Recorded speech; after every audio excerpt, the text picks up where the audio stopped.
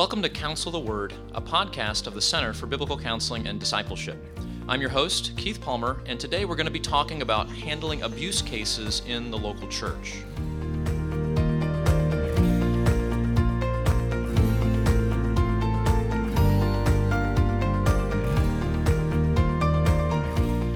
Abuse cases are some of the most challenging cases that a church will face. Our commitment to Jesus Christ and our mandate to care for people well require us to think carefully and wisely about handling cases like this. To help us to think through this essential topic, I'm very thankful to be with my friend, Dr. Jim Neuheiser. Jim is the director of the Christian Counseling Program and associate professor of counseling and practical theology at Reformed Theological Seminary in Charlotte, North Carolina. He is also involved with the Institute for Biblical Counseling and Discipleship, IBCD, and a seasoned pastor of over 30 years. And most importantly for today, I'm thankful that he is my friend and he can be here to have this conversation. So Jim, thank you for being here today. It's always a delight to get to be with you, Keith. So we're talking about cases of abuse. You and I are both pastors, and so we want to think carefully and wisely about how we handle cases of abuse in the local church. So start us off. What are some things we need to be thinking about in terms of caring for people well in cases of abuse?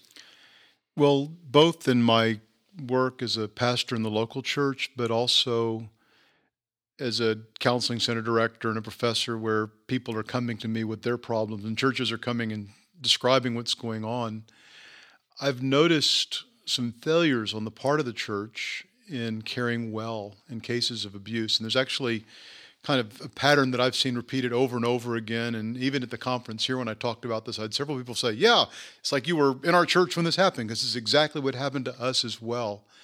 And what's going on is that you'll have a marriage in which the husband is acting in an abusive way.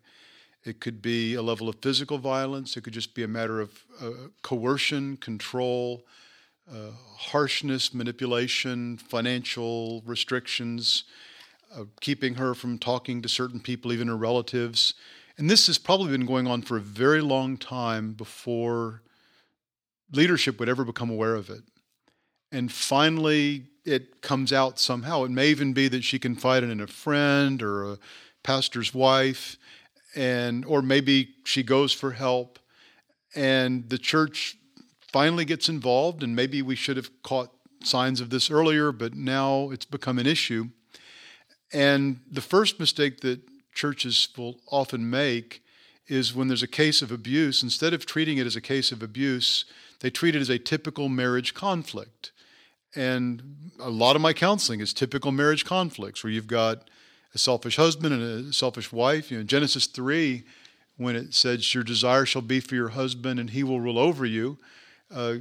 Every marriage, because of the fall, is to some extent a battle for control, where the wife is tempted, and when it says her desire will be for her husband, her temptation is going to be to supplant him as the head, like it says of Cain, that sin's desire is for you. Sin wants to take you over, but then the husband ruling over, I think, okay, he's going to use his superior strength, size, forcefulness to smash her down instead of lead her properly. So that's most of the typical marriage problems we have, is there's selfishness on both sides, and often we'll use things like the peacemaker, and you get the log out of your eye, and you get the log out of your eye, and you forgive each other. And that's my bread and butter counseling. I do a lot of that. I love to do it. I love to see how the gospel helps people in that situation.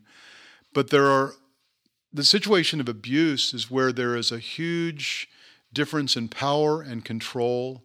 In one party, it's usually the husband is being coercive, the wife is fearful, and the mistake that churches will make is they're treating them as like equal parties in the dispute, and they don't distinguish between what I would say are her misdemeanor offenses of being disrespectful to him or talking back to him, and his felonious offenses of extreme harshness, ridicule, even hurting her physically.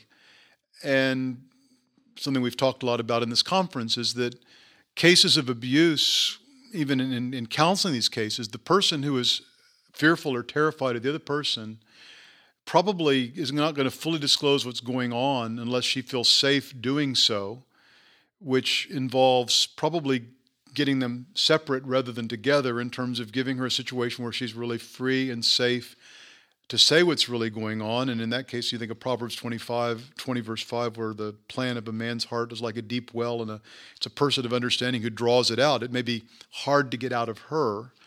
And then likewise with him, if you establish that he is a belligerent, angry, abusive man, probably he needs to be helped. And that's where Chris Moll's material in The Heart of Domestic Abuse is so powerful, in terms of helping an abuser to come to grips with his sin and to be reconciled to his wife. That the challenge at this stage is when the church tries to counsel them together, often the husband is more articulate and a better counselee than the wife, who is fearful, quiet, and he will also be very skilled typically at bringing out her faults, which are real faults. He's not making stuff up. He's married to a sinner, and so he's got her for this and got her for that. And so, which kind of brings you to the next stage, is that for a long time, the church is treating it as this typical marriage counseling case, and they're a step behind to the whole process. And so after a while, they begin to realize, I think he's a bigger problem than just a typical marriage problem, and he is mistreating her, and he is overly controlling, and out of the heart the mouth speaks. And the more you listen to him, the more you see the characteristics of an abuser. And I would recommend, like Chris's book, where he's got this list of things to watch out for. And so the church begins to recognize, we've got to deal with this guy, and they may start taking steps to address his sin more seriously. They might even get to the point of threatening church discipline. They might even offer her opportunity for some safety if she or the children feel threatened. The negative on this is that her own heart is hurting, and sometimes is becoming hardened towards her husband, that this probably should have happened sooner. It's good that they get it. And I think church leaders really have godly motivations. I think they want to protect marriage. They hate divorce. They want to hear all sides. But I think sometimes they're too slow on the uptake. And the next step of what really happens is that when the pressure comes on, oftentimes the husband, now realizing the consequences, maybe he's highly accountable, maybe he's even had to be kicked out of the house for a while, he starts working the program. And again, they're often really good counselees. They're often very charming. And so two bad things. So he's working the program and trying to impress the leadership with what a good boy he is and how he's going to do well now. Meanwhile, another negative thing that often happens is the wife may find on the internet or through friends or relatives access to some women, some well-intentioned people who want to protect victims of abuse, but they're very anti-church and anti-men, and sometimes under the guise of Christianity, and they convince her that her husband is a monster who will never change and she needs to get rid of him, and that the church has failed to protect her. And there's some truth to both of those statements in terms of how sinful the husband has been, and the church hasn't done well enough. And of course, they'll tell you this is the way men are, this is the way churches are. So her heart is becoming hardened. Now, again, in some cases, the husband keeps getting hardened too, and it's evident he's an abuser, and they may wind up separated long term. But if the husband appears to be repentant, kind of the last stage of this disaster movie I'm describing is, so the husband is working the program, and he acts cooperative with the elders. Now, even then, I think if you examine the characteristics of true repentance over, is he really concerned for his wife, or he just want to get his rights back? But regardless, he seems to be the good counselee, and the wife now may be fed up. Maybe she's been influenced by these other people. Maybe just she's gone on with this so long that she doesn't want to do it anymore. And sometimes what will happen is, if she's the one who separates or divorces, that she comes under church discipline for breaking up the marriage, when it may be that the husband was not really repentant. And this pattern, loosely described, has been, I hope not in my own church, but certainly I've seen with people who have come to me for questions have described that very similar pattern. And I will say that in my experience going back 20, 30 years in pastoral ministry, I feel like in the past I too have sometimes been a step behind what I should have been doing in my zeal to protect the marriage and my general propensity to treat things equally. And I've learned a lot over the last several years. Well, that's both tragic and very helpful, too, to see that observation and see how churches are often, as you said, one step behind and some pitfalls that we want to definitely avoid. So with that sort of pattern in mind, as can sometimes be typical in local churches that have the right heart, right? They're trying to honor the Lord, they're trying to honor the text, they're trying to care for people, but they're missing these things. How can churches improve? What could they do differently in terms of the errors that you've just described? What could they do to improve the care and avoid some of these things? I think that because abuse is so common in the churches and so often hidden, that there are a few things churches can do. One is they need to be on the lookout for this problem. It's not going to be, adultery jumps out at you.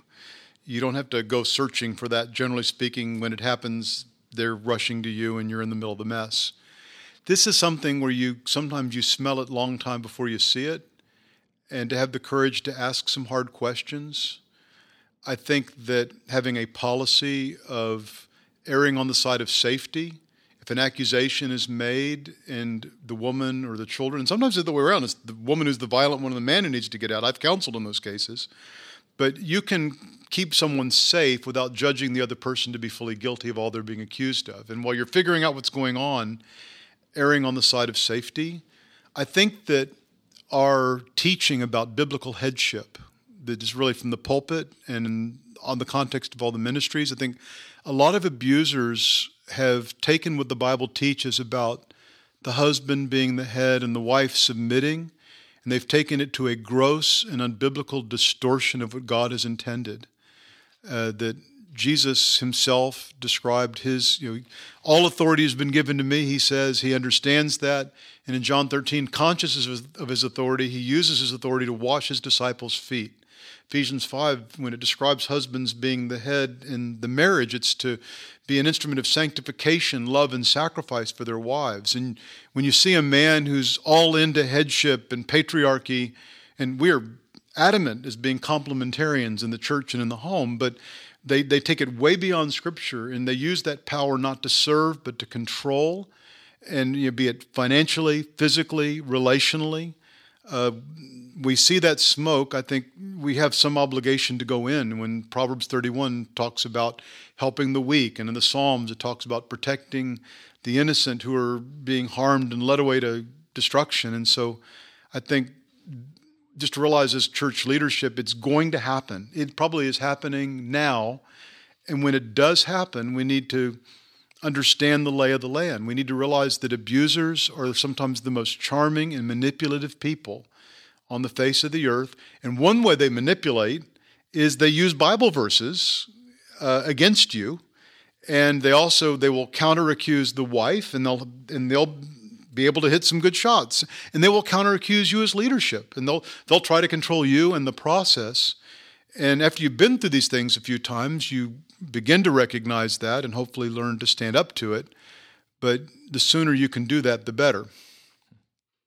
What can churches do to better know the flock? Because you feel like a lot of this happens because there's sort of a superficial understanding of people in the church, and obviously that's going to look different in different sizes of churches and whatnot, but there are probably some ways that churches can have a stronger effort at knowing people, shepherding them, discipling them, so that this doesn't go on undetected any longer than necessary. So what are some ways that churches can better know the flock and build a deeper understanding of relationships where maybe we can see these things sooner rather than later? Good. I'd like to add something to the last answer that actually segues into this answer. Yeah. Is I think one thing we also need to teach the church is that those under authority have the right to confront those in authority with their sin, and if necessary, to get help from the outside. One way abusers control is they say, I'm your husband, or it could be I'm your father, I'm your pastor. There's lots of abusers of authority, and therefore I forbid you from telling anybody else what I'm doing, be it violence, pornography, drunkenness.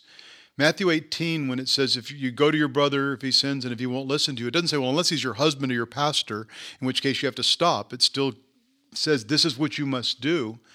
And because I think many women who are being abused really want to please God, they want to be submissive, they're being overwhelmed with the forcefulness of the controlling arguments from the Bible, distortions of the Bible from the husband. I think they need to be well taught that if this is happening to you or somebody you know or love, it needs to be confronted, and that the Bible has a process by which it must be confronted that includes the involvement of leadership and potentially discipline. Now, in terms of how the church protects people, the Bible says in Hebrews 13:17 that we as church leaders will give account to God for the flock entrusted to us. And 1 Peter 5 and Acts 20, we're told by both Paul and Peter to shepherd the flock of God. And a shepherd knows his sheep. And different people have actually done calculations in churches and denominations in terms of how many sheep can one shepherd effectively care for. And I think you could have a church of thousands of people where you have lots and lots of under-shepherds, and you have some method of organization where they can know their sheep. And that could be through home visitation, as in some denominations. It could be through home groups where you have leaders who are in those situations who care for those people. And so I think there are different approaches that can be used, but the one thing you can't do is ignore it and fail to do it. And nor can you just expect for people to quickly come to you. I think the more you can publicly say, if you're in trouble of this kind, we want you to come, we want to help, and it shouldn't be tolerated, that might bring some out of the rafters or whatever. But what I've found, too, is that when you spend time with a couple, especially you and your wife, with some other man and his wife, and you go to dinner together, you have them over, you spend time with people, you learn what they're like. And actually, I will confess in my own life, there have been situations where we would spend time with a couple, and in years past, as I saw the husband would interrupt his wife, he would belittle his wife, he was too sharp with her. I've had multiple occasions in the past where I did not say anything to my embarrassment, my shame even now, and that I thought, well, if that's what they're, he's not hitting her, he's not yelling at her, he's generally kind to her, but I'd see, again, it's to me now, I'm seeing smoke here. And where this has really come back and grieved me is I've had cases where people I've known for literally decades, and then a point comes, and some of it may be under the less than ideal influence of Me Too and other kind of women's rights things, but the woman comes to the point where she actually properly understands, my husband has been treating me like a doormat, and this isn't what headship was supposed to be. This isn't what submission is supposed to be. And I realized I thought I was doing the right thing by submitting to his interruptions and belittling and harsh words and impatience and grumpiness all this time. And I now realize that's not normal, that's sinful. And I feel bad. I say, yeah, I kind of saw that too in my limited sphere. And I believe now when I see that, I need to be more proactive in going to the husband or my wife and I talking to them as a couple, just saying, I see these things. And I have done that more recently where it's not, oh, this is clearly a case of abuse. But quite frankly, if a man treats his wife badly when a pastor or elder is having dinner with him, what are things like when you're not there? So those would be a couple things that have come to my mind. I think there's probably some pastors that are going to listen to this, and because abuse is such a lightning rod issue, a lot of pastors, a lot of elder boards are fearful about engaging in a ministry where abuse is involved. They want to honor God, they want to honor the text, they want to honor biblical roles, but they know there's this secular way of looking at it and the attention that sometimes brings. So what wisdom would you offer to the fellow brother pastors who are fearful about engaging in ministry with their flock in this situation? I wrote a blog called The Abuse Pendulum, and it's just one way of illustrating where I think we tend to go from one extreme to the other. And of course, each of us, you and I both think we're right in the perfect middle between the two bad extremes. which means we need to watch ourselves all the more. But I think that you're navigating the balance, and maybe the other example is like you're on a saddle on a hiking trail where it's 3,000 feet down on one side and 4,000 feet down on the other, and you're trying to not fall off either edge. And so I think in the past, churches, again, were fearful of interfering in a family, in a man's leadership of his family. We're fearful of encouraging a woman to separate or divorce from her husband. We want to protect marriage. And I think those good concerns of not falling off the cliff on one side may have driven us off the other side, and our failure to protect women who are being abused, and our failure to be proactive in keeping people safe, even if it appeared in the short term to threaten that couple living together as married people should. And so that's one side of it.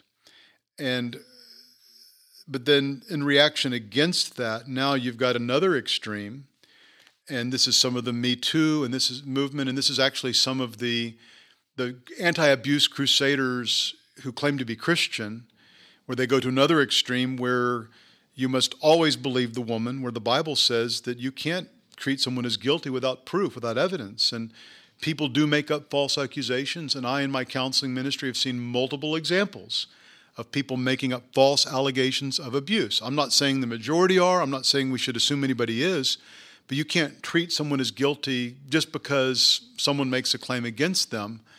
I think also another negative extreme would be the idea of being, well, if someone is at all abusive, then the one solution is divorce. When I wrote my book on marriage, divorce, and remarriage, critical questions and answers, I made an argument that a habitually and extremely abusive spouse could ultimately be considered to be abandoning the marriage by their unwillingness to allow the other person to live with the measure of safety. I expected people to become angry with me for opening the door a crack for divorce being possible in extreme cases of abuse. So far, I've not had any public rejection of that position. What I have experienced from, again, the other extreme is from the people who tend to, that divorce is the one bullet in their gun, is that if your husband ever treats you this way, then you're in an abusive situation and you need to get out. And they're angry with me because I said it was something as a last resort rather than almost a gut reaction every time this happens. And so we want to protect marriage. We want to protect victims. And there are going to be some cases, like even the case I was mentioning when I began, where a woman who feels unsafe is staying away from her husband or pursuing legal action against him. I think we have to move with extreme caution. There can be situations where you might be saying, I don't think you have grounds, but I'm not sure enough that he's repentant and that you're safe that I feel comfortable forcing you to go back into that home. And so, in 1 Corinthians 7, actually, there's a situation where Paul says, well, the woman should not should not leave her husband, but if she does, she should remain single or be reconciled.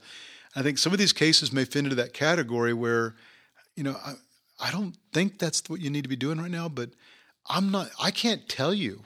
You've known him a lot longer and better than I have, and it may be he's put us on, and I would feel really, really terrible if you send a woman home and then 3 months later she's injured or dead. So we plead with God for wisdom, and I think there needs to be some humility. There are clear-cut cases where this woman needs to get away and be kept safe. There are also another extreme where false accusations are made or ordinary marital conflict, they try to make it into abuse, where you've got both people saying some unkind words, and she wants to make it as if it's the worst possible case. So we want to avoid making a mistake on either side of the pendulum and plead with God that he would give us wisdom. I think this is where it helps to have a plurality of elders when you're having to make church decisions on these things, rather than you being a lone ranger trying to figure that out. And as I said, there may be cases where you may be saying, we don't agree with you, but we're not going to compel you because we're not completely sure we're right. And a lot of what I plead for in those situations would be go someplace where you're safe, make sure there's some agreement in place where your economic needs are being protected, and then see if God really changes him where you're convinced, and you're working for delay rather than saying you must go back now or we're going to discipline you. I can almost see no situation in which I would be saying that these days. Yeah. Well, I think one of the tragedies of this sort of subject that we're talking about is there probably been some legitimate victims of abuse where their cases have been mishandled in some way by the church, probably under good intentions, under good, pastors, elders that were trying to care, but for one reason or another failed in that care. What would you say to that victim that's listening to this that feels like their church mishandled their situation? What hope or encouragement would you offer to them? Well, my wife and I actually have had a case or two where a woman came, and it seemed to be a case where the church was a couple steps behind, where this husband was clearly being abusive in various ways, and they were trying to treat it as kind of an equal conflict, a marital conflict. And we sent her back. She actually convinced the pastoral leadership to read Chris Moll's book and maybe to listen to some audios on IBCD. And by the grace of God, they seem to have caught up now where they're helping her to walk through this. This person is also a heroic woman in my mind because she's not she wants this marriage to work, but she also realizes that she has the right before God. If Paul's allowed to escape to the wall of a city, that if she believes she and her children are physically unsafe, she has the right and the freedom to be kept physically safe and even safe from overwhelming emotional abuse. And so she has a wonderful balance of I'm going to protect myself and my children, but I'm still going to fight with all my heart to save my marriage. And now her leadership, I think, is caught up to that and is helping her in it. So I think exposing them to this podcast and encourage them to seek counsel maybe from those like you who have been through this before and could help them to think these things through. I've had the reason, a lot of the way I've come up with this is helping churches walk through it, where I saw the same thing happening again and again. And so it could help to get counsel from others who have been through it. One other thing I wanted to bring up, just to reemphasize as well, that I think is something false in the anti-abuse, well, we're all anti-abuse, but the people who, in their process of becoming anti-abuse, become anti-church and anti-men, is that God is able to change people. And that's the thing I've appreciated about Chris Moll's ministry. He is really tough on abusers. He's very strict in his definition of abuse. He has a ministry of trying to come alongside almost always men. And if in 1 Corinthians 6, it talks about all the unrighteous will not inherit the kingdom of God, and homosexuals and adulterers and drunkards, such were some of you, but you were washed, you were cleansed. Whoever's in Christ is truly a new creation, and God can turn angry abusers into servants and Christ-like lovers in the context of marriage. And it's a great work of God, but it's a work God is able to do. And so that is part of our hope as we look at this whole situation.